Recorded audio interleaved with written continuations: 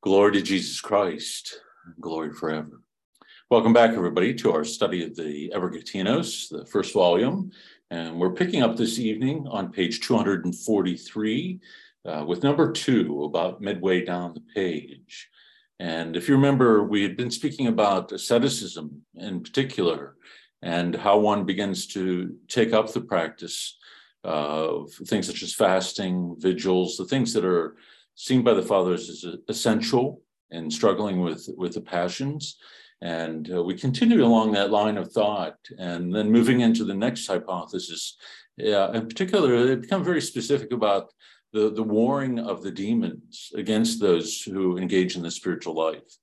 And so the remainder of this hypothesis and the next are really quite beautiful and very detailed in regards to the nature of the spiritual battle. So ever so helpful. And again, it's one of those texts you read back and you think, gee, I wish I had read something like this 30 years ago in terms of engaging in the spiritual battle. Very insightful and very helpful. So again, on 243, paragraph 2. Once upon a time, there was a young monk. When he would begin his services, he would be seized by cold and fever and be troubled by a severe headache. This monk would thus say to himself, I'm now sick, and perhaps I will die shortly. So let me do my service before I die. He compelled himself with this thought, and in this way would finish his service. But scarcely would he finish praying, than the fever and the headache ceased. However, when the time came for the next service, his ordeal would begin again. But since the monk had his attention directed toward this purpose, he would simply force himself to do his service. After a short time, by his persistence and patience, he was delivered from the warfare with God's help.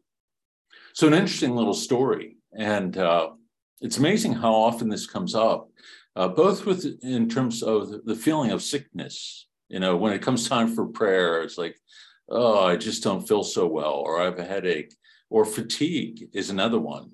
I mean, it's amazing how consistent that can be. All of a sudden, one's exhausted, and the moment you begin to enter into prayer, you start to nod off, and it becomes almost impossible to hold oneself up. And so it's interesting to hear these stories from the fathers to say, you know, certainly at times this can be from natural fatigue due to, you know, human weakness. And, you know, sometimes we overdo it or lack sleep or we do get sick. But one of the ways that we could be dissuaded from prayer is exactly what is described here. You know, the feeling of sickness or feeling weighed down.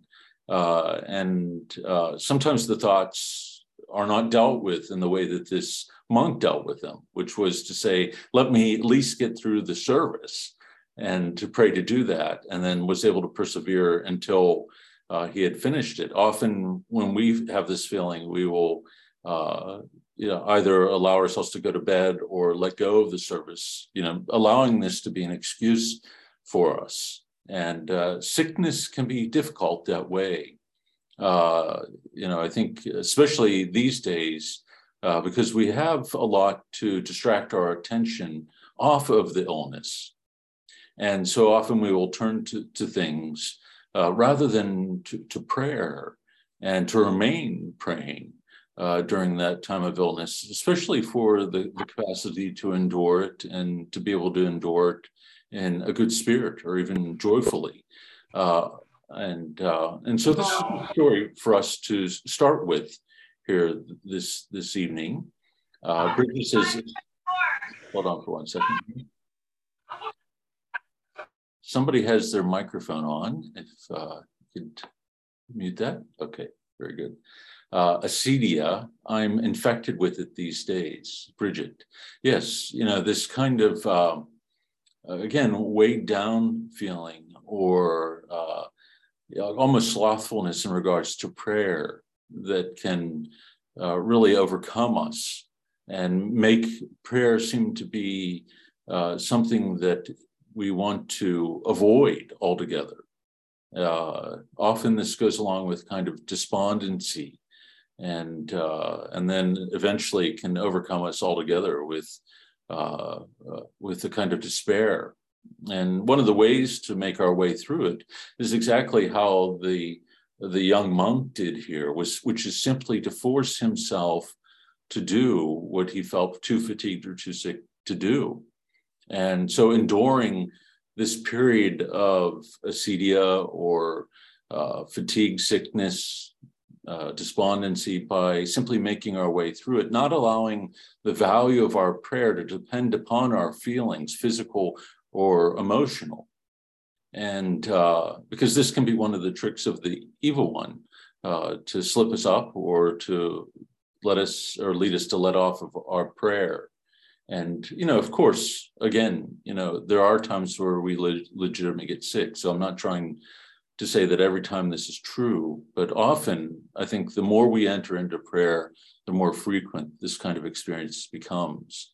And so to fight that battle to the point that the evil one lets off, often is simply by forcing ourselves to continue in the prayer until we come out the other side of it. And once he sees that we're no longer dissuaded from prayer in that regard, the temptations will begin to cease. Okay. Any thoughts or comments on this? So very difficult. So it's a good paragraph to highlight, to go back to, especially when one's struggling with it.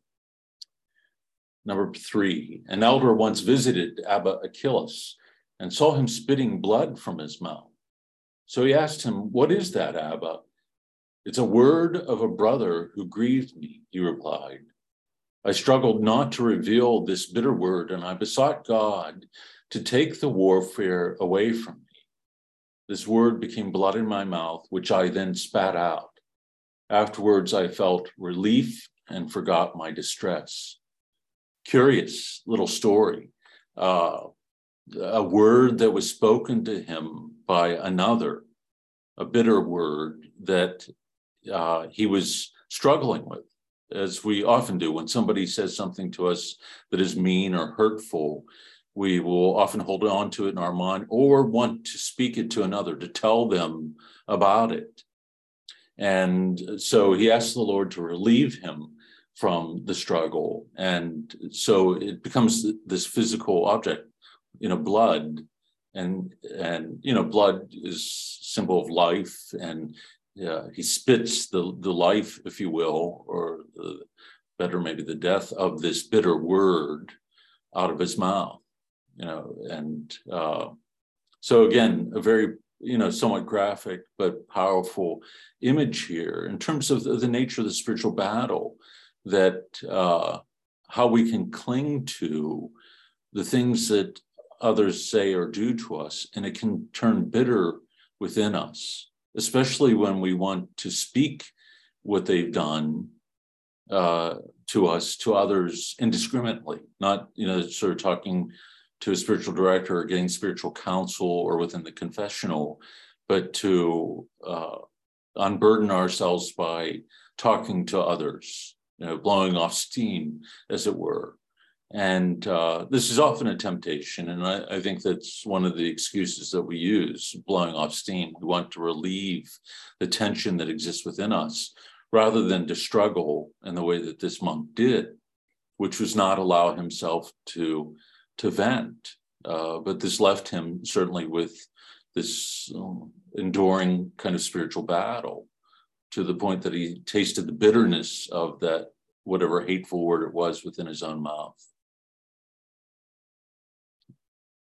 Anthony, why can't we just decide not to let it bother us? Why does it cling?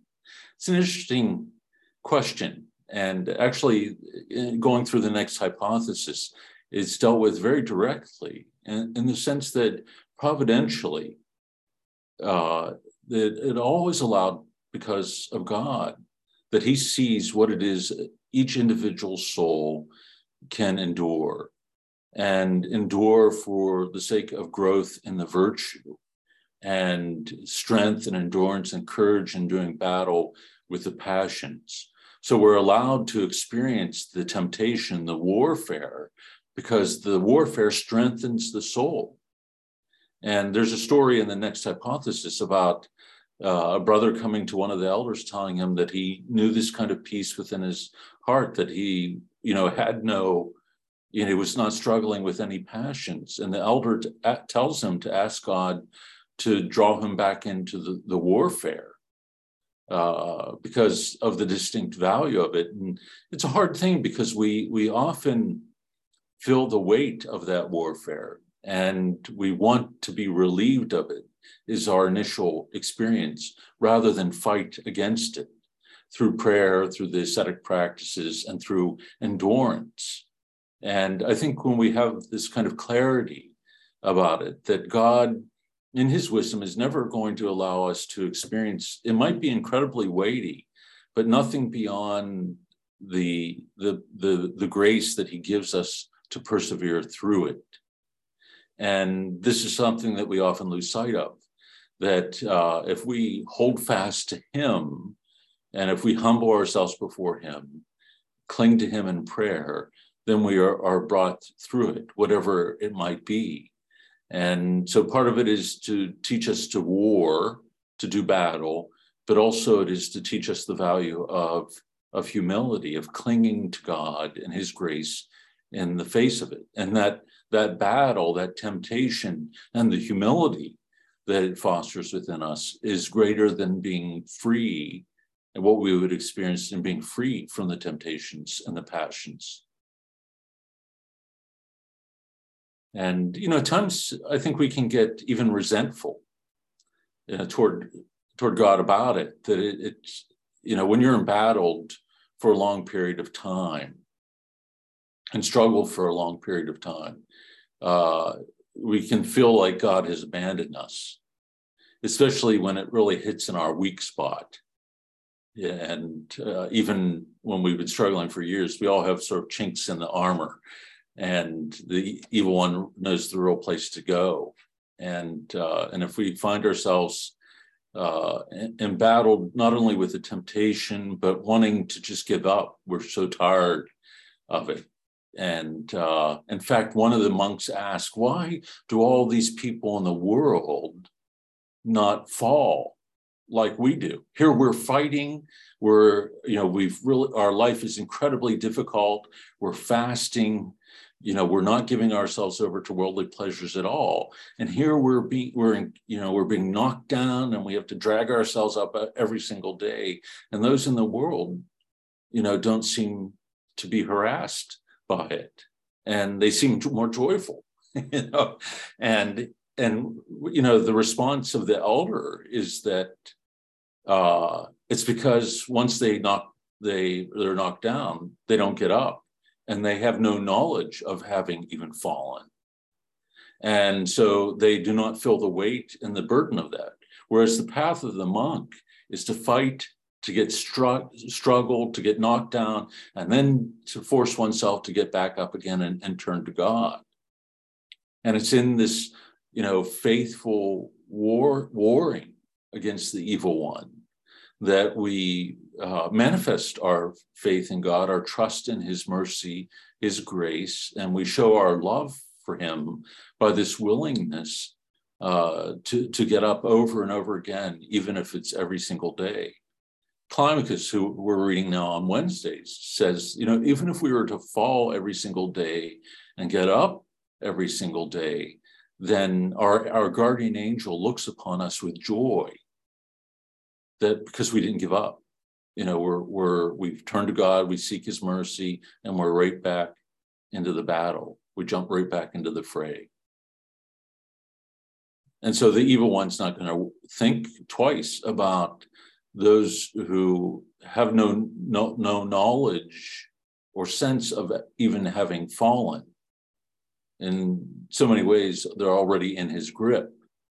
And so to be constantly harassing them isn't a necessity.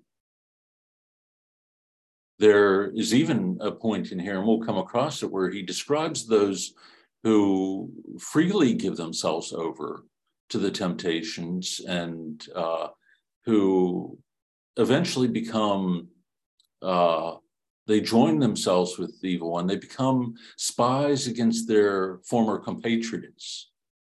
in their embrace of the sin, and become his vehicles of drawing others into sin. And it's sort of an interesting thing because it shows us there's no, again, passive position. There's no Switzerland, in other words, in the spiritual battle, no neutral territory. We're warring, or we're not, or we've given ourselves over. Okay. Eric. So what do we do when we're in a position where we've fought a really hard battle for a long period of time? We've overcome, we're living a life which, as far as we can tell, is a virtuous life. And we're no longer harassed by the enemy. And we're in a position where we're like, okay, what's going on? Why am I not being harassed by the enemy? Why is there no spiritual warfare going on? And we're, again, not aware of succumbing to temptation or whatever. What kind of steps can we take to discern what's going on and where to go from there? Right. Great question. And I think the first thing to do is exactly what you just described, is this kind of suspicion, that if one is not embattled in any way, then to scrutinize one's own heart and to be, in a sense, ever more vigilant. Sometimes the temptations will wane, or the evil one will pull back and not attack us in certain areas, waiting patiently, biding his time, as it were, and sometimes leading us to that position where we grow overly confident, again, experience this kind of peace, and we're not being embattled.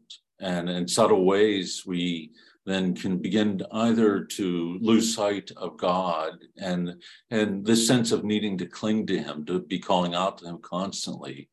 And again, that can be subtle, and it can develop gradually over time too, in the sense of this loss of vigilance. And so again, the evil one, often with certain individuals, will do this purposely to set up for a greater fall that is more devastating, that can end up destroying a person's will and desire for God altogether. That will wreck their life in some fashion. And so this is why you have somebody like St. Isaac the Syrian saying, there's no rest until we enter the grave. That no matter how far one has progressed in the spiritual life, no matter how virtuous, that we have to realize that we're not impervious to the evil one's attacks, that he's unresting, that there's a knowledge there of our habits, our actions, our subtle forms of laziness or negligence, as well as where our strengths are. And so we have to be every bit of vigilant as well. And it's often been said that it's those who are closest to Christ that often become his greatest betrayers. That they've been drawn into this intimacy with him, and yet are pulled into some self-deceit or the deceit of the evil one, and then turn away in this kind of grave way. All right. Number 4. A monk was hungry from the morning, and he fought against the thought of not eating until the 3rd hour came. When the 3rd hour arrived, he strove again not to eat until the 6th hour came. And when the 6th hour arrived, he moistened his rusk and said to his mind, "Let us wait until the 9th hour." When the 9th hour came, he prayed. Then he saw a satanic energy coming out like smoke from his handicraft and rising up into the air. his hunger then ceased at once. So interesting. We've talked before about the practice of regular fasting, and the ninth hour would be typically when it would be broken, which would be mid-afternoon, like 3 in the afternoon. And so one would eat then and then not eat again until the next day at the same hour. And so here he's training himself and doing battle. And when he feels those hunger pangs come on, well, let's see if we can make it to the 6th hour.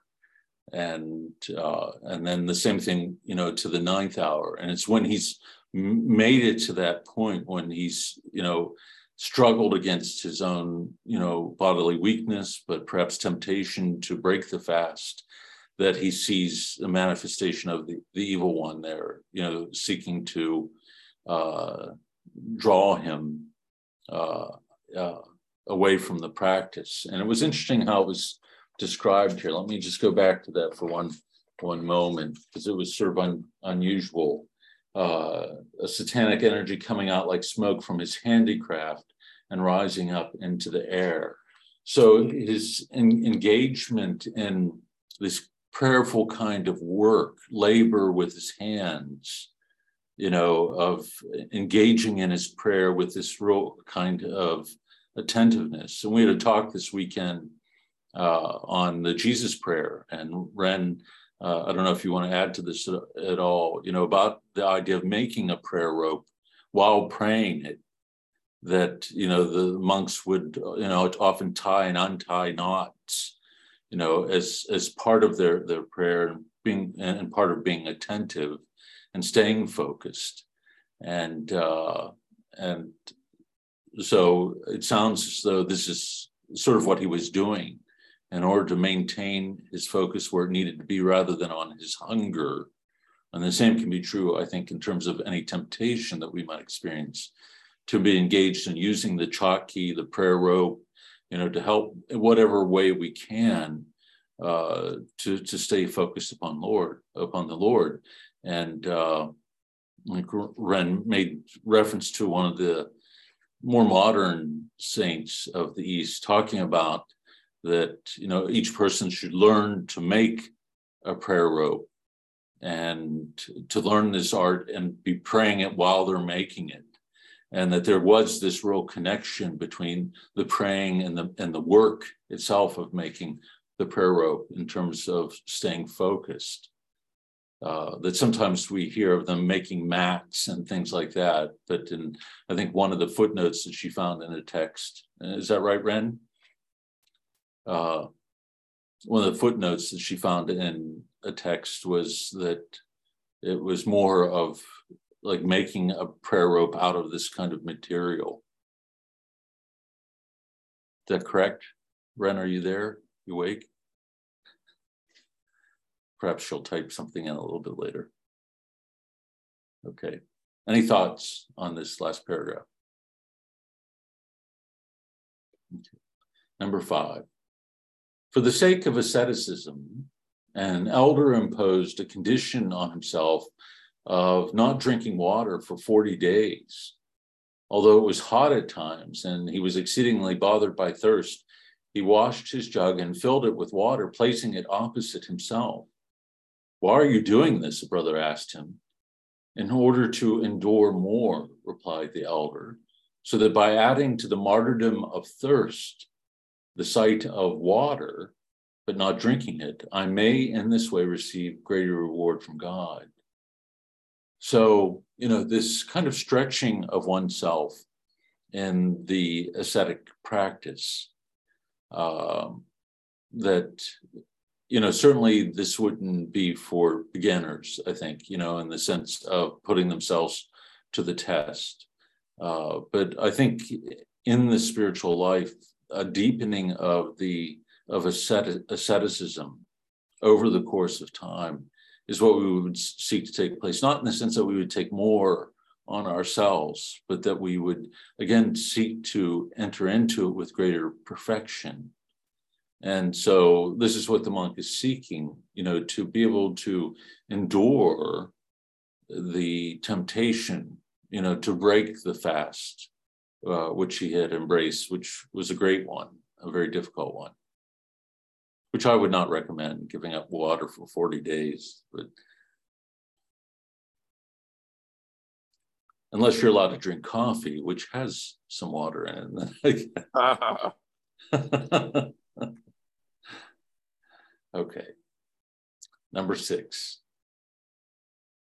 An elder said, the reason why we do not make progress and are not aware of our real spiritual condition is that we do not have patience in the work that we began, but wish to acquire virtue without effort.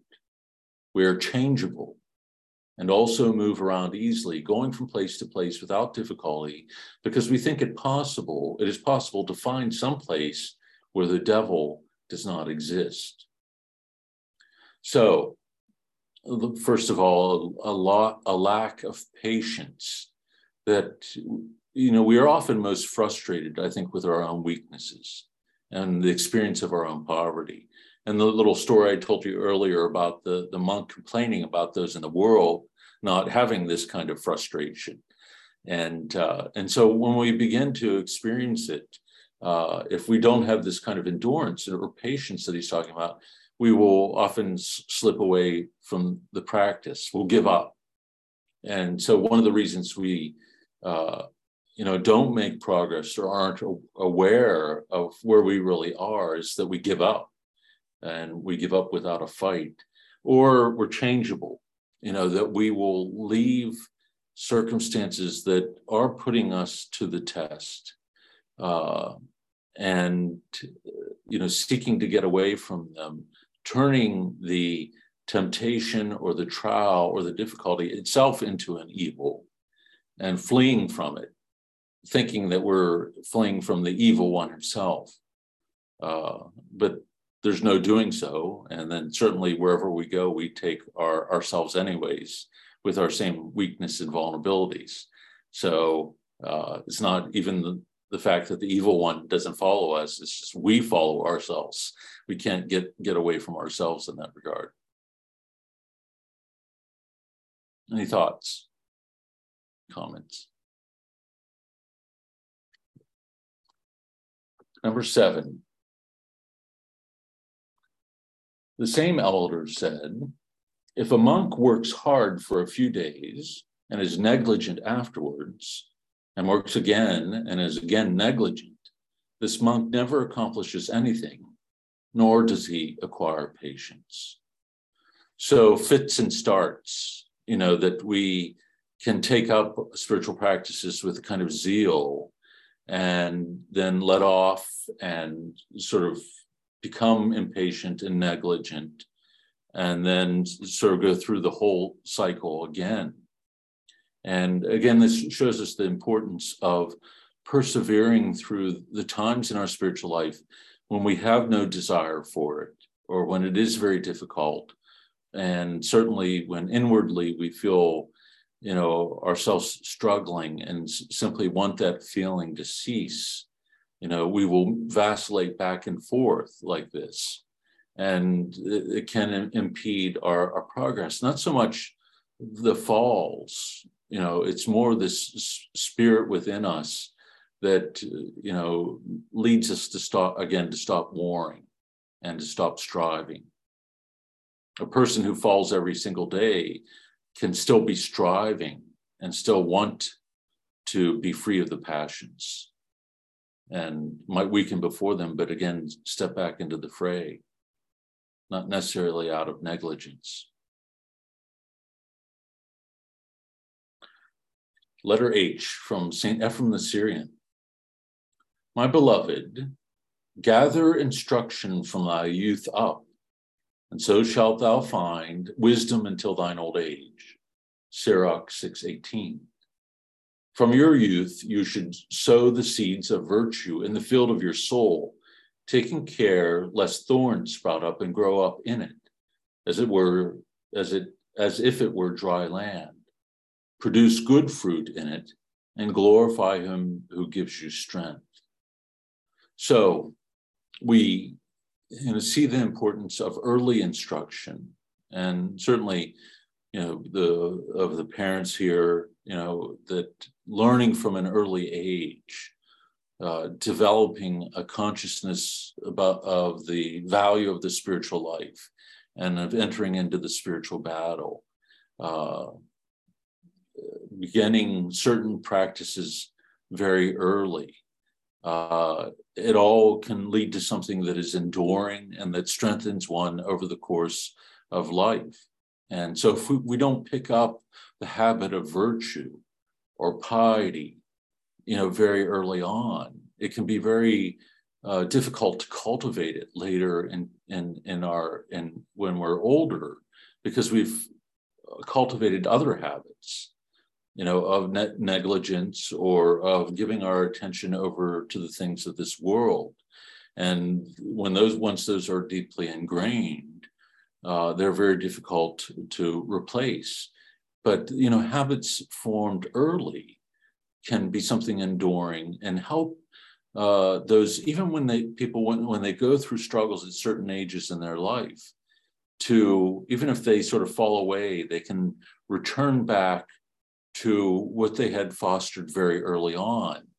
I often think of athletes, if you're once in really good shape and, that you were fit and you lifted weights and you ran, and there's sort of regaining that after you've stepped away from it for a while is easier. That you step back into that discipline, you have within your mind, even if you're not fully conscious of it, the memory of being healthy and fit and strong. And whereas a person who's never exercised a day in their whole life, it's much harder. And, they lack that experience, the taste of being fit, but also sort of the natural abilities to do that well, the coordination they will even lack.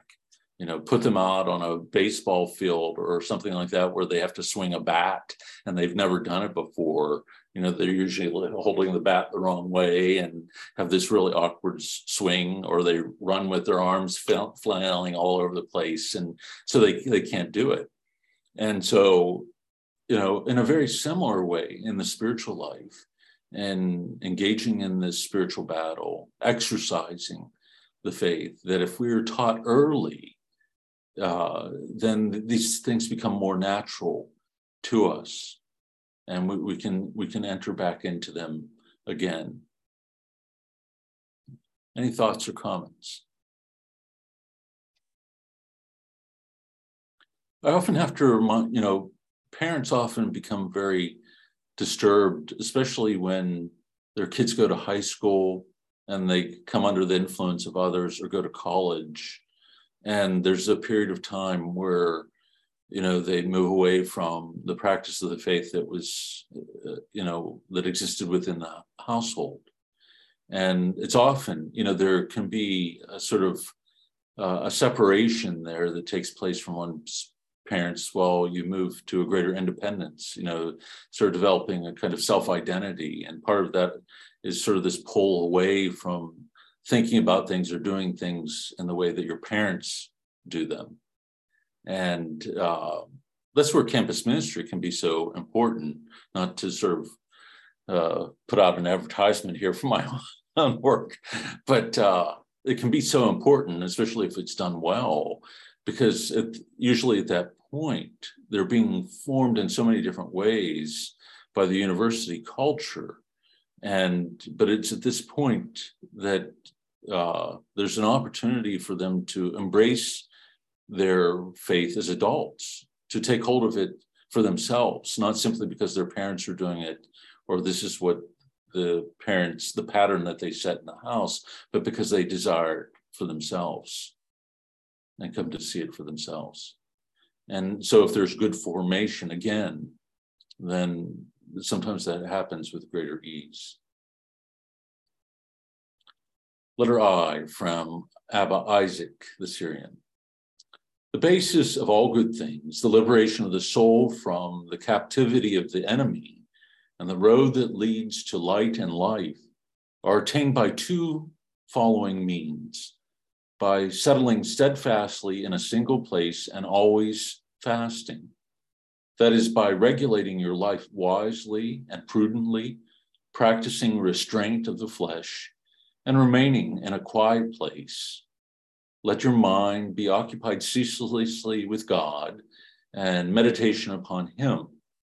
He who puts these two rules into practice will make great progress and set out henceforth to attain all the virtues. So, stilling the mind and the heart by remaining where one is and allowing oneself to become focused upon what is going on interiorly, like external stability often will help create internal stability. And so to remain where one is and not to leave a place of stillness where the virtues can be cultivated, and then not to let go of one of the fundamental ascetical practices, which is fasting. That which again humbles the body and the mind, weakens the passions for us. And when we do flit around or where we are changing settings, then maintaining that regularity internally as well as in terms of one's spiritual disciplines becomes much more difficult. And the monk who's constantly on the road is going to have a hard time living the life of a monk. And so this is why they held in disdain that certain distinct kind of monk who would travel, basically spend his life traveling from monastery to monastery, living off the hospitality of certain communities, but he's not going to be able to foster certain virtues in doing that. A cowardly man means one who suffers from two diseases: a lack of faith and an inordinate love for his body. It is clear that he who despises these things believes wholeheartedly in God and awaits things to come, eternal life. Boldness of heart and contempt for dangers derives from one of the following two attitudes, either from hard-heartedness or from great faith in God. However, hard-heartedness is accompanied by pride, while faith is accompanied by humility of heart. So two little interesting parts here. Certainly, a kind of cowardice is a lack of faith, when things become sort of dark and difficult, but also this over concern with the body and one's physical health. These things prevent us certainly from entering into the spiritual battle. And he makes this important little distinction at the end. There can be those who are hard-hearted, who just kind of have a hatred for the world and for themselves, but it's not rooted in this humility, this acknowledgement of one's dependence upon God. And so the disdain for those things isn't because of the love for something greater. The disdain simply arises out of a heart that has grown hardened not only to God, but to the beauty of the things of this world, or what it is that we can, what it is and who it is really we can become by the grace of God. And so more like, Stoics, would be a good example of this, this kind of disdain for the things of this world in order not to be moved by them. This isn't necessarily rooted in a faith in God, more stubbornness. Any thoughts about this hypothesis at all before moving on to the next? Okay. So we've been set up pretty well in terms of understanding sort of the basic elements of the ascetic life. Anthony does put a note here on culture for part G, paragraph 4. Rusk in Italian cooking are twice baked circular loaves of bread. That's helpful. I didn't have an opportunity, thank you, to look that up. They can be stored for several months to eat, first moisten under water, then top with a spread or cold cuts. I love them with an eggplant and olive mixture spread, like eggplant caponata on top. That's great. But yeah, that's really fascinating, because you think if you're living in the desert, you would need something like that that would last and be able to last for months, and that you could simply dip in water. And it's funny, I've seen that in movies about monks too, and doing that, and was, sort of wondering like that. Are they just eating stale bread, or was it made in a certain way to last and not go moldy? Okay. So hypothesis 29 gets into the furious nature of the warfare, that when a person begins to engage in the spiritual life, as we've mentioned before, the attack becomes even greater. That the evil one brings on greater and greater temptations and tries to weaken the strength of the faithful soul. And so we begin with the Geronticon. One of the fathers recounts that at one time there lived an industrious monk who was very attentive to his conduct. However, it happened that for a short time he neglected his spiritual duties, but he immediately realized his mistake and, reproving himself, said, "My soul, how long will you neglect your salvation and not fear the just judgment of God, lest your end should come while you are being negligent, in which case you will be handed over to eternal punishment." With these words to himself, he awakened his soul again from negligence to perform the commandments of God. Well, then, one day at the time when he was doing his service, the demons came and bothered him with some disturbance. The monk then said to them, "How long are you going to harass me? Are you not satisfied with the negligence that I showed previously?" When you were in a state of negligence, the demons told him, "We had no interest in you, but as soon as you rose up against us, we rose up against you." No sooner had the monk heard these things from the demons than he persevered still more intensely in carrying out the commandments of God, making progress in virtue by the grace of Christ. So, very clear from the get-go that, negligence, once they see a move to negligence, then the temptations let up. It's only, again, when they see a person warring, or when they do get back up with courage and a spirit of repentance, of humility, then the attack becomes greater.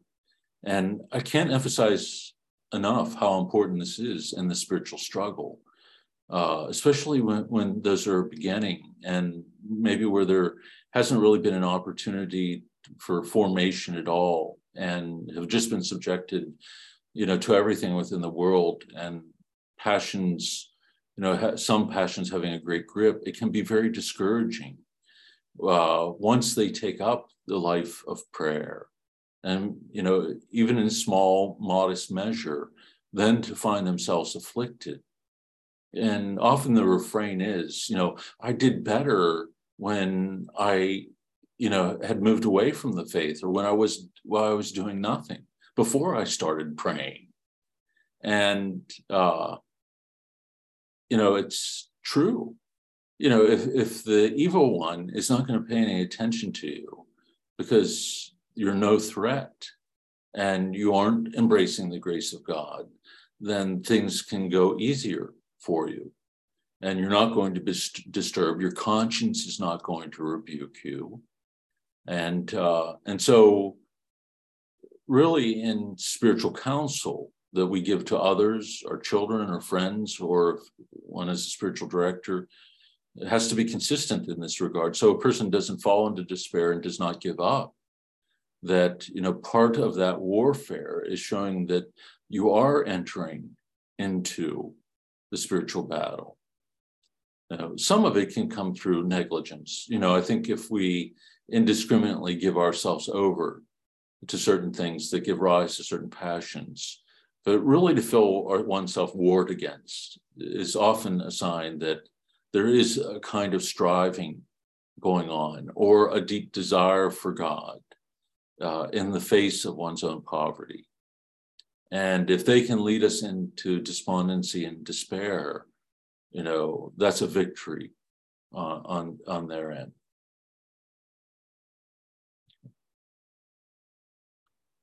Number 2, an elder related that one time a certain monk who lived in Egypt was walking along the road. When darkness fell, he went into a tomb to sleep, since it was cold. At that moment, 2 demons were passing by, and one said to the other, "Do you see what boldness this monk has, since he is even sleeping in a tomb? But come, let us annoy him." "Why should we annoy him?" replied the other. "He is ours, since he does what we want, eating, drinking, reproaching others, and neglecting his services. Why then should we dally with him? Let us go and torment others who grieve us and war against us night and day with prayer and the rest of their ascetic practices." So even when they have one where they want him, seemingly, where he's in their territory, as it were, let us go annoy him, terrify him in this, place of the dead. And the other demon says, no, why would we waste our energy when in all these other areas of his life, he's not engaging in the ascetic life at all. And, it's interesting, in the spiritual life, we tend to make the demons something unreal and, fantasy, imagination, and scaring, people in places like this cemetery or, in the dark of night.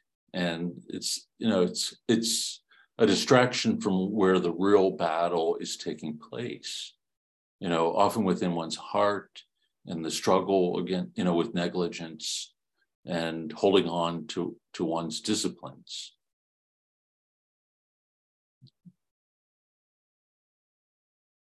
And number 3, an elder said, "O man, if you wish to live by the law of God, you will find the lawgiver himself to be your helper. But if you willingly decide to disobey the commandments of God, you will find the devil hastening your fall." In another case, the same elder said, "Act with good intention, and you will receive strength from God." So God is going to be our greatest helper. And if our intentions are where they need to be, even if we are weak in so many different ways, if our intention is to do the will of God, to fulfill the commandments, God is going to be there strengthening us. And we need to have no anxiety about that. It's only when, we deliberately step away from the commandments and neglect them that we hasten, as it were, our own fall, and we place ourselves into the hands of the evil one. Eric.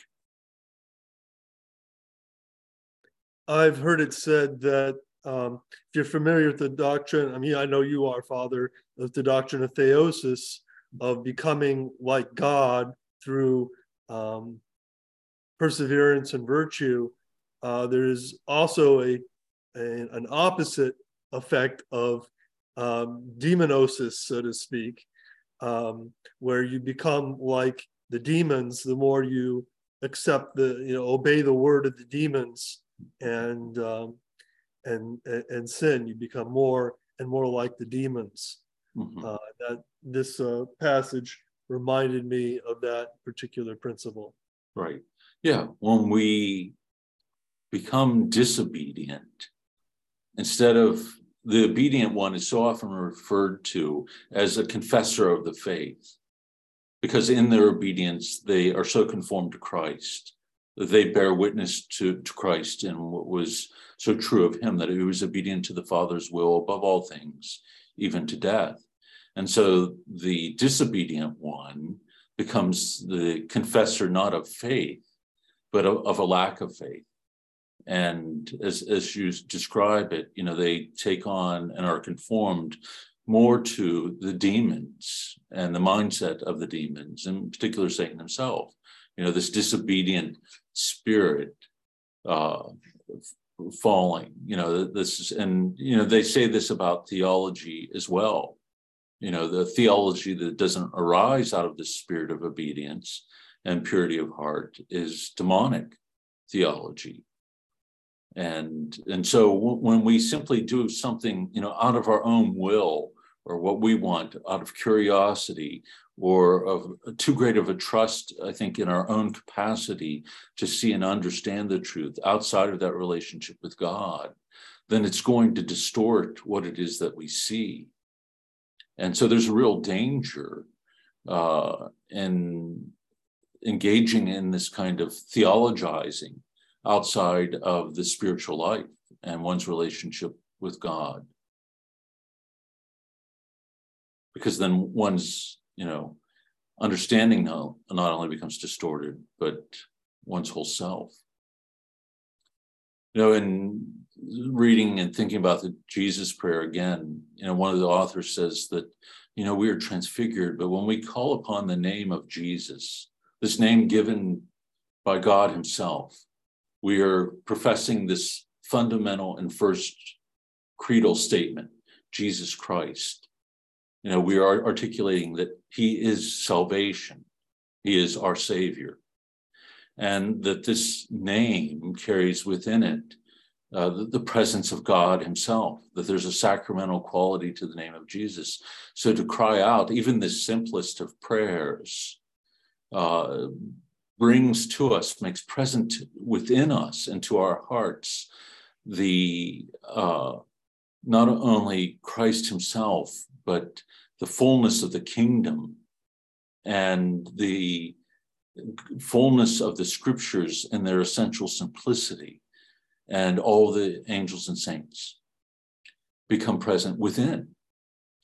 And this should change our perspective in terms of how it is that we approach God and thinking about the realities of God himself and the realities of the kingdom and what it is to live as a Christian, that it always has to begin with God himself if it is to bear any fruit for ourselves or for others.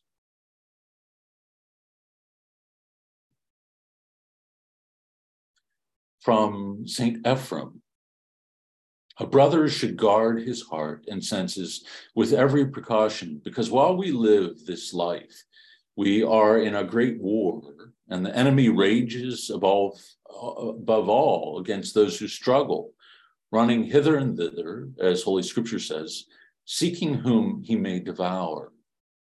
He must then offer stalwart resistance to his foe, calling on God as his ally.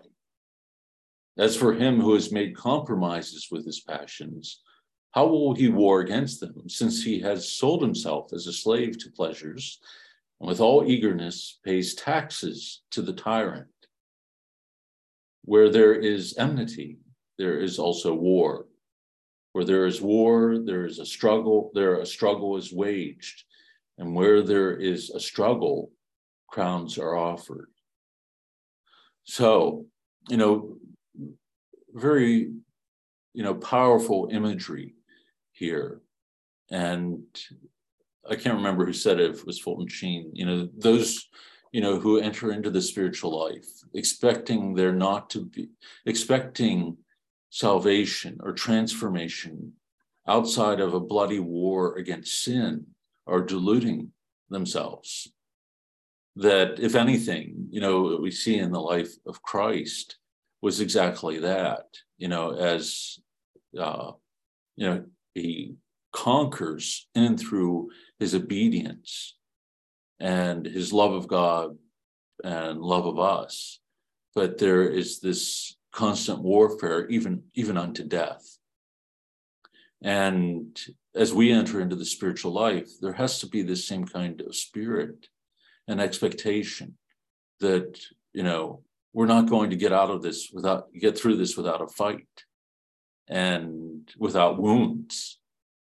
And we have to expect that, and with kind of courage, continue to move on, even at times when we have been wounded deeply, or where we failed deeply, to again get up and, as I've said, to enter into the fray once more. This whole kind of language of spiritual warfare, I think, has it's sort of disappeared, I think, in common discussion about the spiritual life. One can talk a lot about prayer and even about vice and virtue and a whole lot of things about the spiritual life, but not really to the extent of understanding the nature of that warfare and how it is to be engaged in over time. If then anyone wishes to be freed from bitter slavery, let him undertake a war against the enemy. This is what the saints did, and after vanquishing the enemy, they were deemed worthy of heavenly good things. But perhaps someone will ask, if there is enmity against the passions, it is natural for war to occur there, as you say. How are we to look upon lovers of pleasure, who, fiercely beset by disgraceful passions, are yet unable to change? I would respond to this: I do not believe, my beloved, that theirs is a struggle in accordance with virtue and a spirit of resistance against the tyrant. It is more likely that they have surrendered to the passion of voluptuousness to which they are enslaved and which besets them. This is why those who are so enslaved have not even the intention of rising up against the enemy. Indeed, there is no harmony among things in conflict. However, in the case of those who have handed themselves over to the will of the enemy and sold themselves to pleasures, how is it possible for theirs to be called a real war? If they are in conflict, this is not on account of their concern for virtue and their concern to confront the enemy, but comes from the cruelty of him who lures them into iniquity, so that they will pay the customary tribute of sin, and who does not allow them any respite from pursuing the most shameful desires, and to which they willingly deliver themselves. For as it is written of him, of whom a man is overcome, of the same is he brought into bondage. Those about whom we are speaking are not led by force without wishing it, but actually give tribute to fulfill the will of him who deceived them. Hence, when they accomplish the evil deed they aim at, they display no repentance and continence, and take no precaution against falling into the same fault. So, very powerful. Boy, if this doesn't make you do some soul searching, I don't know what will. Because, basically he's saying that, they're not really warring. And if they suffer, it's because the tyrant continues to draw them and make them willing to pay tribute to him by further sin. That they're his, and to remain his, they have to continue in that sin. But they might feel terrible. They might even experience a certain level of shame on a psychological level, but they're not really warring. They're not, and their pain is not from a repentant heart or, as a result of one who's engaged in the battle but has fallen. Not so, however, is the warfare of the real strugglers, for they fight back when they are warred against. When they are burning from evil desire, they do not yield, but endure. When the occasion of sin is before them, they abhor it because of their fear of the Lord. If any of them falls for a moment, he quickly picks himself up again. From among men who have been taken captive by barbarians and are under the thumb of a tyrant, all those who rejoice at the success of the enemy by whom they have been captured gladly remain close to the foe without fetters and confinement, and struggle for the victory of the enemy and in fact are used as spies to the detriment of their own compatriots. This is one of the most striking things that I've read about the spiritual battle itself. It's just, I think, incredibly challenging as it is insightful. And, these Syrian writers, Isaac and Ephraim, just had this piercing understanding of the nature of spiritual warfare. But isn't that incredible that they're again, he keeps pushing it. They're not real strugglers. They experience, this desire for sin, and yet in reality, they aren't battling, but they're under the thumb of the tyrant. And eventually they become his servants. They join his forces. And, maybe they're not fully conscious of the implications of what they're doing in life. But the reality of it is that that's what they've become. They've been drawn into this alliance by their freely giving themselves over to sin. Anthony. I think the concept of spiritual warfare highlights the difference between monergism, that all of salvation is God's work and we contribute nothing, and synergy, that we are required to work with God's work in our salvation. At least that is my experience of having been in a monergist tradition and talking with friends still in that tradition. And that monergism formed our American culture. It's like the way of thinking about God neutralizes the believer in that tradition against the thought of considering spiritual warfare. It is, in a way, very hard to be Catholic. That's right. And, I find in our day, there's this really quick movement to that too, when there is this embrace of a certain lifestyle that one truly desires within the heart, then all of a sudden this understanding of spiritual warfare is rejected, and rejected full force, along with a whole host of other beliefs of being that go along with being Catholic. And because it's the only way, I think, to remain where one is. You have to embrace this idea that human beings are, either God takes care of other things, and you're really this dung heap covered with snow kind of thing. And because it releases you from any responsibility and the voice of conscience and the call to engage in this kind of synergistic relationship that God gives us out of his abundance, his love and his grace, in order that we might embrace it and engage in this spiritual warfare. And so if we're not going to live that, and yet there is enough awareness within us, as you said, that being Catholic is hard, it's tough, and so if you have enough awareness, though, in order to swing away from embracing what is hard or tough, you have to be astute to sort of create this whole other worldview for yourself that allows you to step out of that battle. And then, it's often, you often hear it say that those who are the greatest critics of Catholicism are ex-Catholics. And I think there's a reason for that, not only because there are a whole lot of problems within the church and often people get wounded by the church, but I think part of it is this, what you spoke about here, excuse me, and what we read, that it offers everything. What we are offered in terms of the life of grace is extraordinary.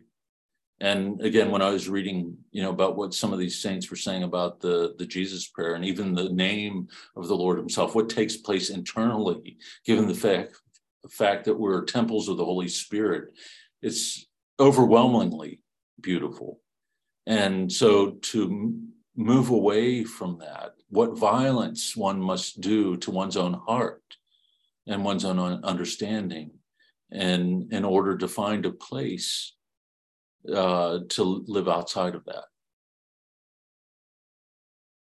And, you know, this is why I think it's important for confessors, spiritual directors, to be cognizant of the difficulty of the battle and to encourage people within it that it's not only the nature, true nature of things, but that battle, that warfare, as difficult as it is really a sign of one striving to walk the narrow way.